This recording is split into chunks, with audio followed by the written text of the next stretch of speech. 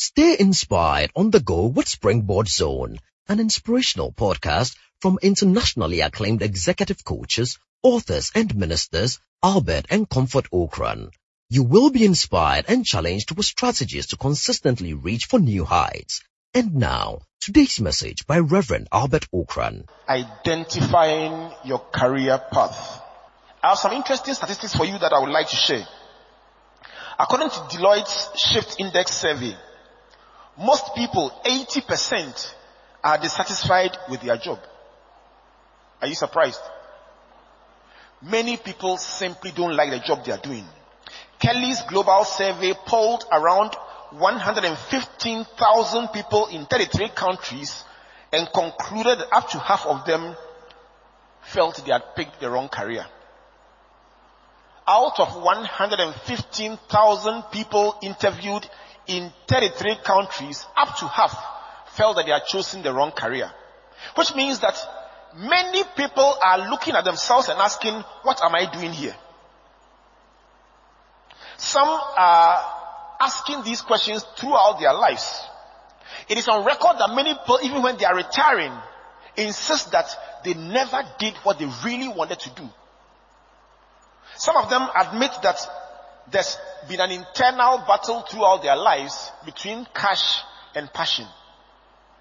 What does it mean? The thing that they love, they think there's no money in it.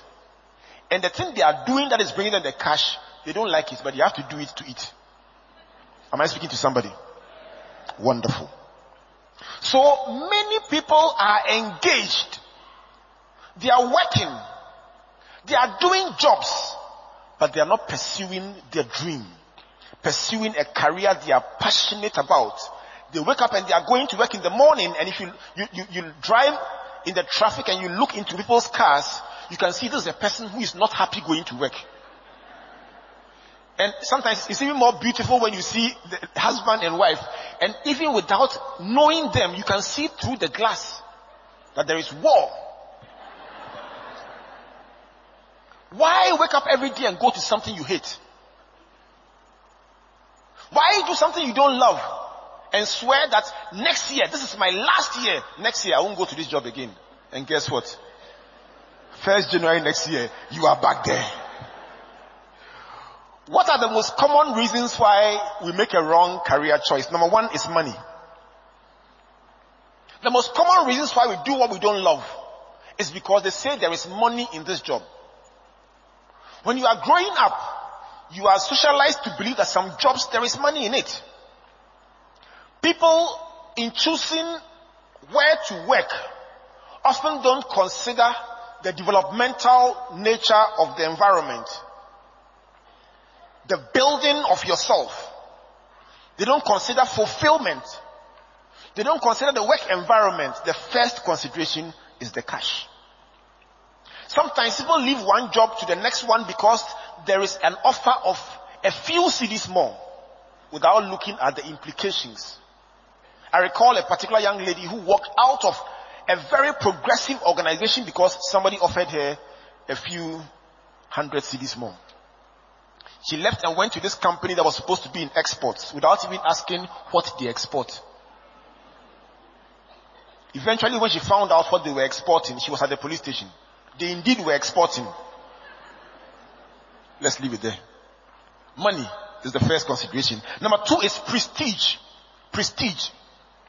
People pursue a job or career path simply because they see it as being more prestigious, more trendy, more fashionable, more desirable. The third one is friends. My friends say we should do this job. It's amazing when you get to meet a lot of young people at secondary school level.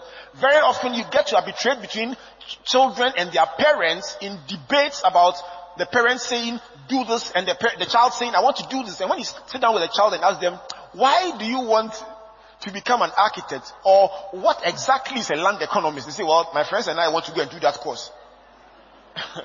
My friends. And your parents have struggled to take you through school. And you are telling them that the main reason why you want to do this job is because you and your friends have made a decision. Obviously, that's not a good enough excuse. The fourth one is societal pressure. They say there is no medical doctor from our village. Please, learn and become a doctor for us.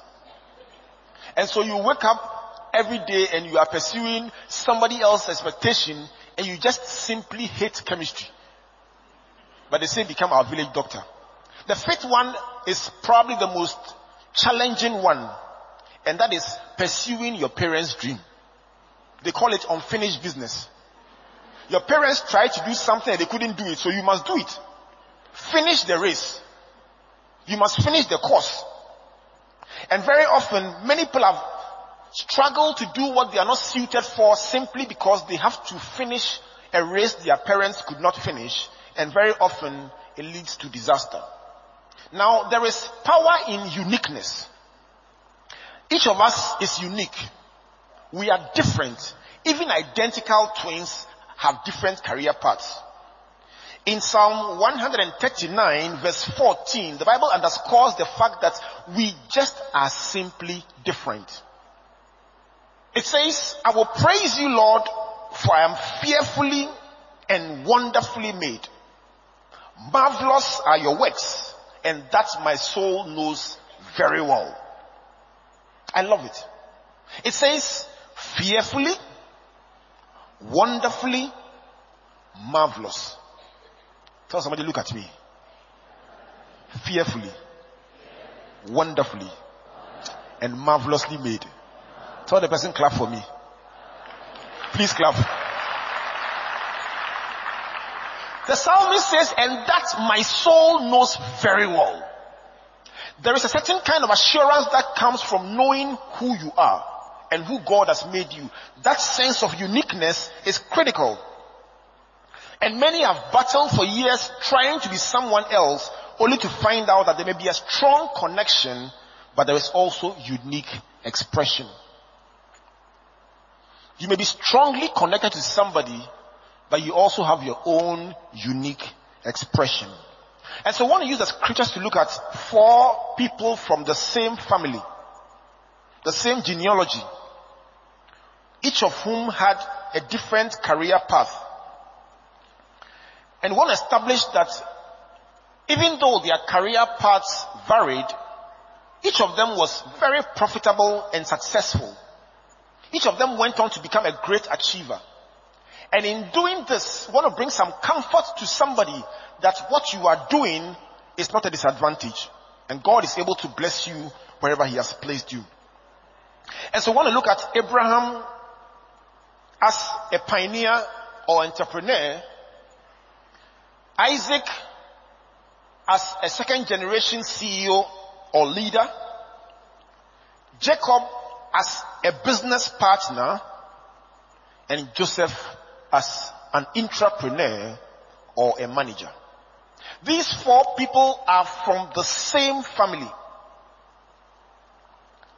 Great grandfather, grandfather, father, and son. Same blood. One was a first generation entrepreneur. The second one continued as a second generation successor or leader. The third one did not start a business but went into partnership. The fourth one did not own anything but he managed everything. Let's work this from there. Let's start with Abraham, the first generation pioneer or entrepreneur. Who's an entrepreneur? For the benefit of this discussion, let's call an entrepreneur a person who identifies sellable ideas. Some ideas don't have selling power. So an entrepreneur identifies sellable ideas and then takes the risk to commit human, material, financial, and other resources in order to create solutions and make profit in the process. Stay here with me for a while. So an entrepreneur first identifies ideas. There are 4 things that you can see there. First, identifies ideas. And then commits resources. If you have an idea and you're not willing to commit resources, that idea will remain stillborn. And so commits diverse resources. The third thing you can see in the life of an entrepreneur is that they create solutions. An entrepreneur makes money from solving other people's problems, and so create solutions.